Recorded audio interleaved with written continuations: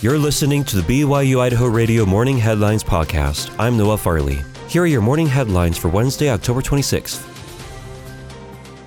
Those with special needs are invited to collect as much candy as they can at the 3rd Annual Special Needs Trunk or Treat.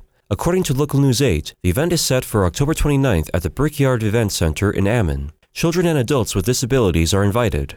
The event is free and will go from 3 to 6 p.m. Sponsor Camp Hayden is still looking for volunteers to help out. For more information, search for Camp Hayden, that's Hayden, on Facebook.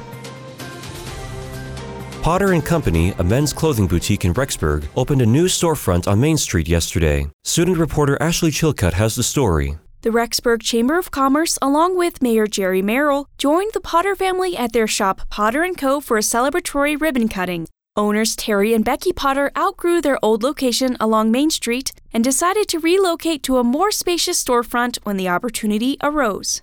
I come from a family that has a lot of passion for clothes, and so this was a natural thing for me. And Rexburg, Idaho did not have really anything that I thought was really sharp and that fit the diversity of where I came from in Seattle, Washington. We all came from Seattle.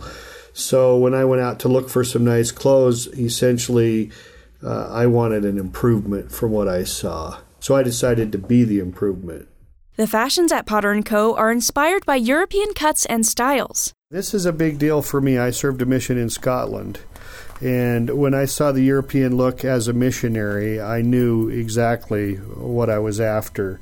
And that's exactly what you see here. You'll see Europe throughout my whole men's boutique here at Potter & Co. Terry showed me his favorite clothing items currently in stock. There's a few beautiful things in my store that I think are fabulous. And one of them is this shoe right here. This is a shoe that comes out of England. It's a beautiful suede leather shoe, but this is a very nice quality shoe. You take care of this and this will last you for many years.